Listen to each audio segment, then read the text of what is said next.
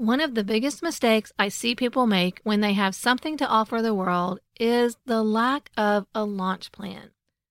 You may think you can set up your course or decide on your services or create something cool and then just flip the switch and people are going to come. Unfortunately, that's not the way it happens. In fact, if all you do is flip the switch, I can guarantee that your launch is going to flop. In episode 17 of Just One Simple Thing, I'll share how to keep your launch from flopping by having a launch plan.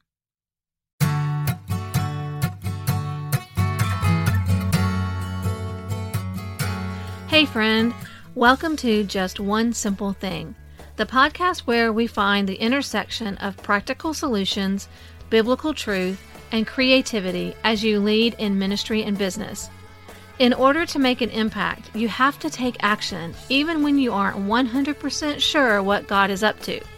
If you're tired of trying all the things and ready to do a new thing, this is the place for you.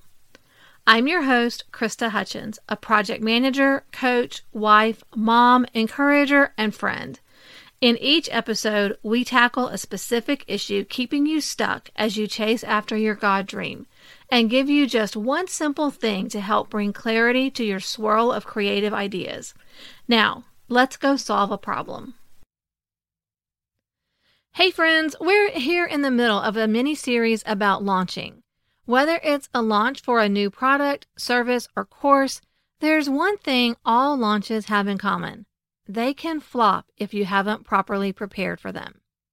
I know you've worked hard on your new thing and you are so excited and you just want to share it with the world right now. It is truly amazing and so valuable, and all you need to do is let people know it's available and they will come running to buy it, right? Well, unfortunately, it doesn't quite work that way. Successful launches don't just happen. They require two big components to be really effective: a marketing strategy and a launch plan. Here's the thing. You can launch with a great plan and bad marketing and it can flop. Or you can launch with a great marketing and a bad plan and it can flop. You need both to be effective and successful. In this episode, I'm focusing mainly on the launch plan, and then at the end, I'll tell you where you can find out more about creating a launch strategy. Let's start by looking at the greatest launch plan ever created, the one that Jesus gave the disciples and early church to spread the gospel. In Acts 1, before he ascended to heaven, Jesus ordered the disciples to stay in Jerusalem until the Holy Spirit came to equip them. In verse 8, he says, "You will receive power when the Holy Spirit has come upon you, and you will be my witnesses in Jerusalem and in all Judea and Samaria and to the end of the earth." You've probably heard that verse a million times. Jesus had them stay where they were for a time of preparation and equipping. But he didn't tell the disciples to just sit in Jerusalem forever and offer the gospel to whoever came to them. He gave them a specific plan to go out among the people who needed it and share it where they were. And that's the first reason you need a launch plan. A time of preparing and equipping before you send out what you created helps you reach as many people as possible. During this time, you'll create the plan and all the strategic elements needed to launch your message to those who need it, right where they are. Also, having a structured launch plan allows you to better manage your time. We all have so many things to do, and adding a launch on top of that can really stress us out and impact the people around us. So be clear ahead of time where your time and energy will be required for the launch. That lets you incorporate the launch into your schedule in a way that's realistic and doable. Your launch plan will identify in advance the resources you need to successfully carry out your launch. Nothing kills a launch faster than a rough checkout experience for buyers or questions that don't get a response. Surrounding yourself with the right tech, tools, and support people frees you up to focus on the message and on delighting potential customers, instead of fumbling with broken cart links late into the night. Been there, done that. Don't want to do it again. And lastly, having a launch plan helps you get over the bumps that come with every launch. Each launch has its hard days, and especially when the initial response isn't what you expected, you might want to quit right then. It's super easy to quit when you don't know what to do next. But when you have a plan, you can move right on to the next thing. You might as well, right? I mean, you've already created the graphics and written the emails and planned the info session. You may need to tweak things based on what you learn as you go along, but if you'll continue to follow the plan you created, you'll usually be glad you didn't give up after that first bump. So, now that you're convinced you need a launch plan, what does one look like? A launch plan is simply having an intentional and focused way to put your amazing creation out into the world. It involves a sequence of activities aimed at educating your audience and helping them decide if your offer is right for them. A launch has a specific beginning and an ending.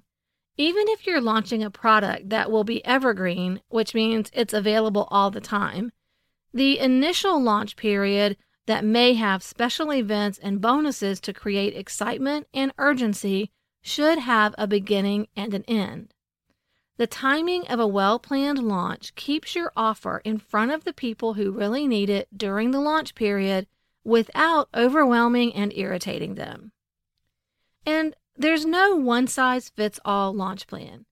You may have seen or been part of launches that are big and complicated with lots of moving parts, and you're already saying, I can't do all that. I don't have time for that, and I can't afford to pay someone to do it for me. If you're overwhelmed or nervous about doing your first launch, I want you to know that it doesn't have to be all fancy and complicated. You'll create a plan that is fit for purpose for your offer and what you're able to put into it. A more expensive offer may have a more complicated plan because it takes a little more effort to help your ideal customer get over the purchase hurdle. A smaller, less expensive, or even free offer may have a more simple launch plan.